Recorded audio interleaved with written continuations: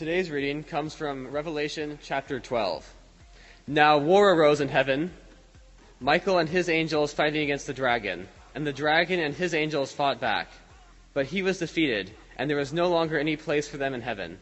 And the great dragon was thrown down, that ancient serpent, who is called the devil and Satan, the deceiver of the whole world. He was thrown down to earth, and his angels are thrown down with him. And I heard a loud voice in heaven saying, Now the salvation, and the power, and the kingdom of our God, and the authority of his Christ have come, for the accuser of our brothers has been thrown down, he who accused them day and night before our God. And they have conquered him, by the blood of the Lamb, and by the word of their testimony. For they love not their own lives, even unto death. Therefore rejoice, O heavens, and you who dwell in them. But woe to you, O earth and sea, for the devil has come down to you in great wrath, because he knows that his time is short. This is the word of the Lord.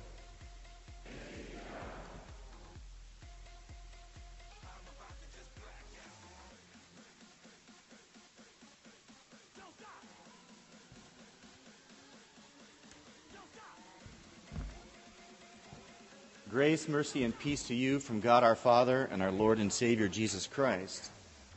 Today, as you've heard, is the feast of St. Michael and all angels. The observance of a day for St. Michael, the archangel, has been practiced in the church since at least the 5th century. But why is this important?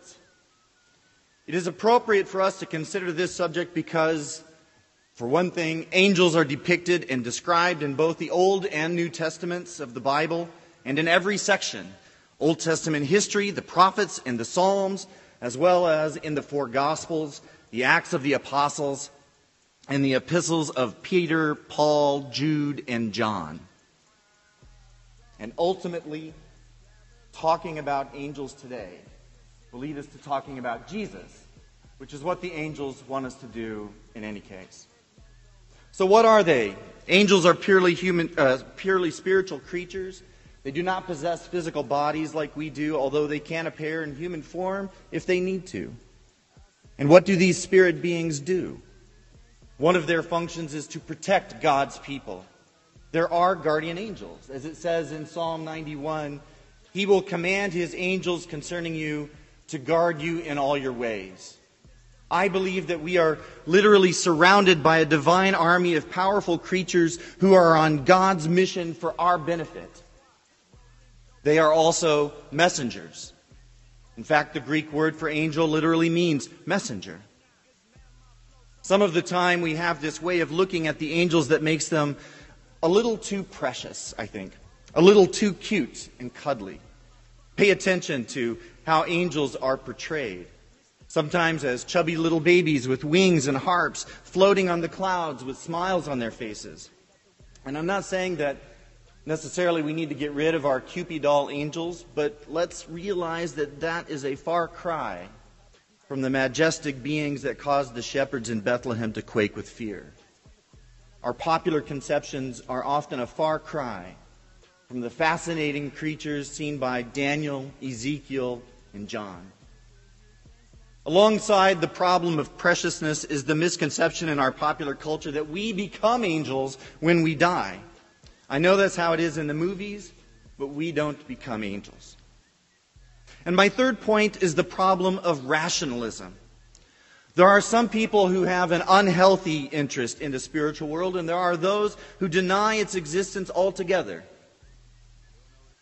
One evening, several years ago, as I was hanging out at a local Starbucks, as I was often at this particular Starbucks, I ended up having an interesting discussion with one of the other patrons. And I'd known this guy for a few years just from both of us being regulars there. He was in his mid-40s, divorced, one child, 12 years old, a high school English teacher in the public schools. And he knows that I was a Lutheran pastor because I frequently wore my clerical collar, and he'd asked me about it in the past. He would call himself an agnostic. And to make a long story short, I'll just say that our conversation turned to religion on this particular evening. The discussion went round and round by a wide range of topics that he wanted to discuss with me, but it remained friendly throughout. But he made 2 statements that I think are relevant this morning for us. The first comment was when he said, "Science is my religion." He's not alone. For a lot of people, the only things that they will consider true are things that can be observed with the five senses and measured empirically.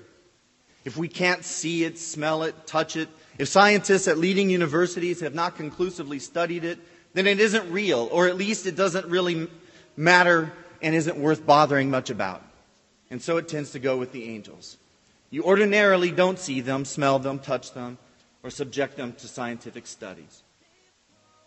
The second statement that he made is related to the first, and he said, "I believe we are just animals, and everything we do is so that we can eat and procreate." It strikes me how brutal and cold that is as a worldview and as a conception for humanity. My friends, we are not just enzymes and urges. Covered in the blood of Jesus, you are the lords of creation. We confess in the Nicene Creed, "I believe in God the Father Almighty, maker of heaven and earth, and of all things visible and invisible." And included this are the host of angels, and they are the ones who rejoice when a sinner repents. So once we acknowledge that there is more to life than can be explained under a microscope, and that there are unseen spiritual realities at work in our lives, and once we get past the Hollywood misconceptions, and once we understand that a certain fallen angel is our enemy, what next? St. John, in his first epistle, writes these sobering words. He says, "The reason the Son of God appeared is to destroy the work of the devil." We need to know that the fallen angel is a real enemy. The cartoony version of the devil is a little man in a red suit, pointy tail, and pitchfork, distracts us from the seriousness of this subject. There is real spiritual warfare at hand. And Jesus was not born to sign a peace treaty with the devil or to work through a process of arbitration towards a win-win situation. In the war of the angels, there are winners and there are losers. The Son of God came to crush the serpent's head, to destroy the devil's work. And he shares his victory with you. His death on the cross was the atoning sacrifice for all your sins and mine, and therefore the undoing of Satan's power over you. Jesus Christ is the captain of our salvation, and his scars are the trophies of triumph. When you feel overwhelmed with worry or regret, you've got Jesus. When the devil is tempting you, you've got Jesus. When things are falling apart, my friends, remember, you've got Jesus. Tell the devil to scram. His accusations won't stick because you've got Jesus. And today, together with St. Michael and all the angels and all the saints who have gone before us, sing praise to the Lord of hosts with the hymn of the angels.